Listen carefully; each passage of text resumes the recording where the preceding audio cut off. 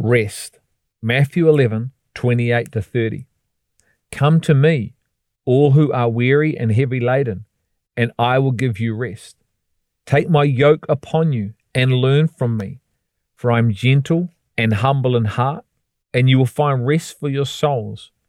For my yoke is easy and my burden is light. I want to share some observations from these passages that we've just read, and also look at Hebrews and what Hebrews says about rest. The first observation is, come to me and I will give you rest. This is a promise that Jesus gives us. He says there will be a transaction between you and me if you will truly come to me. I will give you rest. What does come to me actually mean? What does it mean from Jesus' perspective? And how do we come to him in a way that we receive what he has on offer? We must come to know him intimately and his ways, the way he does things and the way he operates, as then we will find rest. You will find rest because you will have found more of me. God isn't a liar, and he will perform on his word and in his timing. The Bible says we are to pursue love and desire gifts. Unfortunately, many people today in the body desire love and pursue gifts. Gifts is number one and love is number two. But that's not what the Bible teaches us. The more intimate we are with Christ, meaning the more of the true knowledge we carry, the more he reveals who he is and his ways, the more we're able to live like him. The more alive we become on the inside and live from the Sabbath rest. This is an active pursuit of God because God is love. So when Corinthians said we are to actively pursue love, we are to actively pursue God, the Father, and everything that is contained in the Son. What did Jesus say the greatest commandment is? Mark 12:28. Love God and others with everything we are, not ourselves. The word love is agapeo, which means to totally give oneself to another, binding of one to something or someone. Question for us: do we love God like this? Come to me like this and you will find rest. What is rest? Rest is a state of being that is discovered in Christ. Rest has a name. Just like being still and doing nothing are completely different, so are resting and sleeping. Hebrews 3:18-19 says this, and to whom did he swear that they would not enter his rest, but to those who were disobedient? So we see that they were not able to enter because of unbelief. Hebrews 4:1-3, the believer's rest. Therefore, let us fear, if while a promise remains of entering his rest, any one of you may seem to have come short of it. For indeed we have had good news preached to us, just as they also.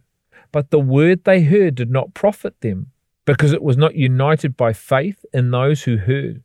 For we who have believed enter that rest, just as he has said, as I swore in my wrath, they shall not enter my rest, although his works were finished from the foundation of the world. The Israelites didn't enter God's rest or the promised land because of unbelief. They didn't apply trust and faith to what they were hearing. Hence, they didn't enter what Christ had created. God created the Sabbath day for rest, and Jesus said, I am Lord of the Sabbath.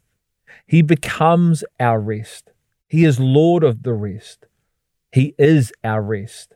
Our rest is found in him. Everything is found in him. As I've said, he is the rest. That's why he says, come to me. He didn't say do a whole lot of things for me, but seek me and you will find rest.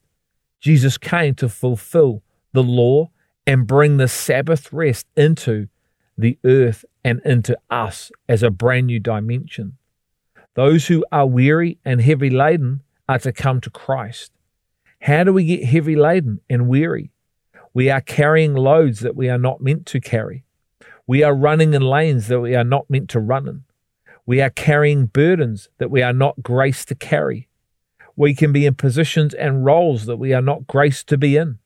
We are doing these things in our own strength and willpower, maybe with good intentions, but not graced by God. And we cannot operate this for any length of time before we start to malfunction and break down. This, unfortunately, is very present in the body of Christ today, especially with leaders. We create idols, golden calves, when we don't enter into his rest. Exodus 32, 1-10. And we create these things in his name, thinking they are of him. Jesus said, "Take my yoke upon you and learn from me." We must understand and know what it is to learn from Christ and Christ's operating system, which is revelation.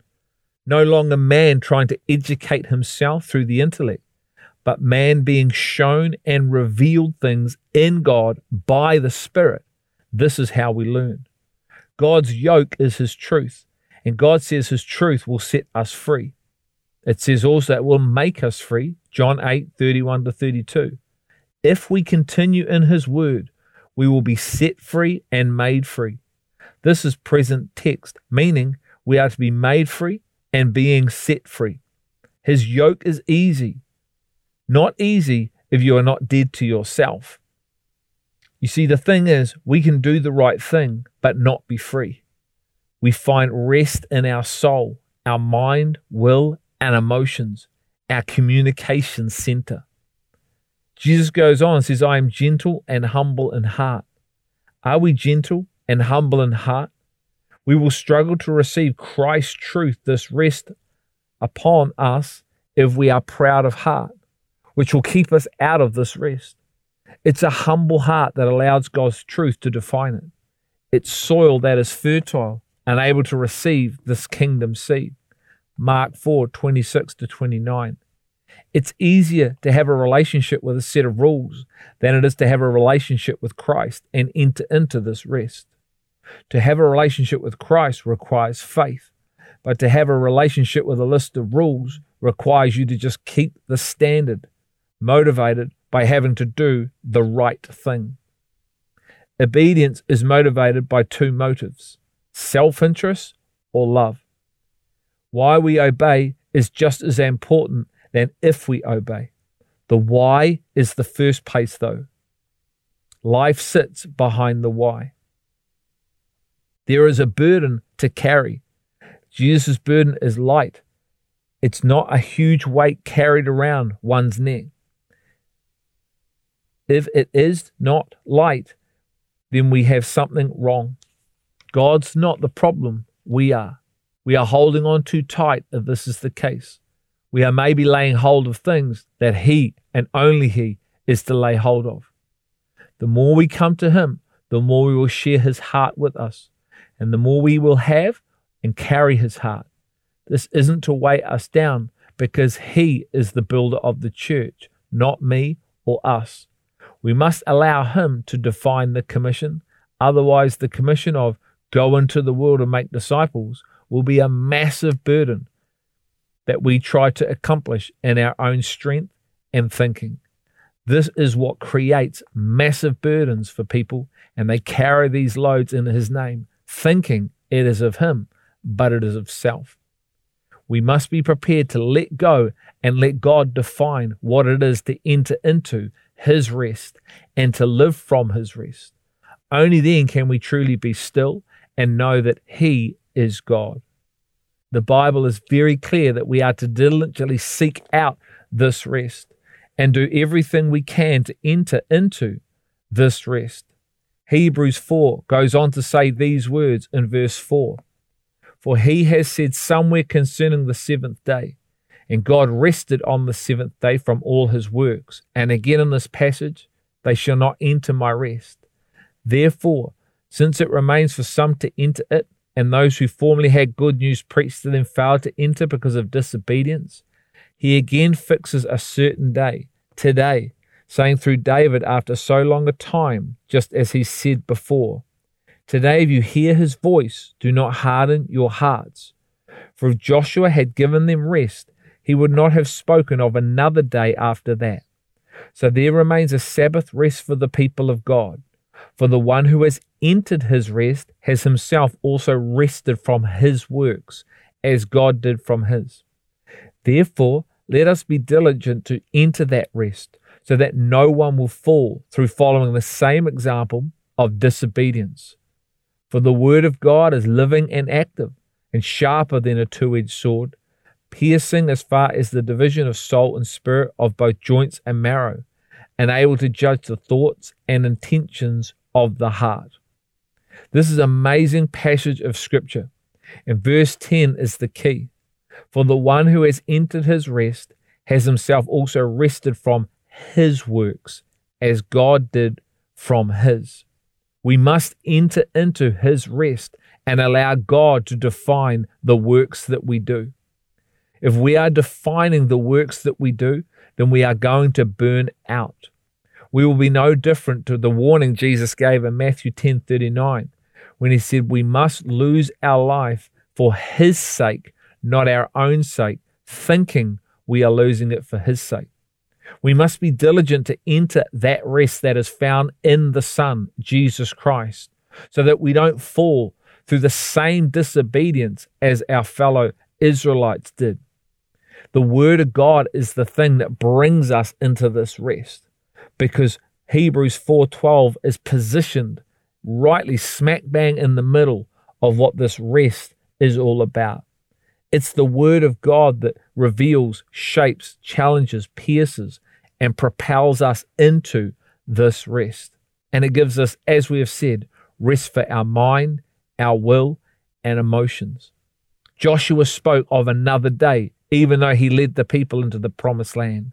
And this other day is today. It's found in the Christ. We can be part of signs and wonders. We can see miracles happen and still not enter into the rest of God. Can I encourage you, if you do not know what this rest is in Christ, this act of rest, this posture of being, this nature and a way of living, then seek with all your heart until you enter into it. It is behind the veil. And I encourage you to seek it today, because today is the day of salvation.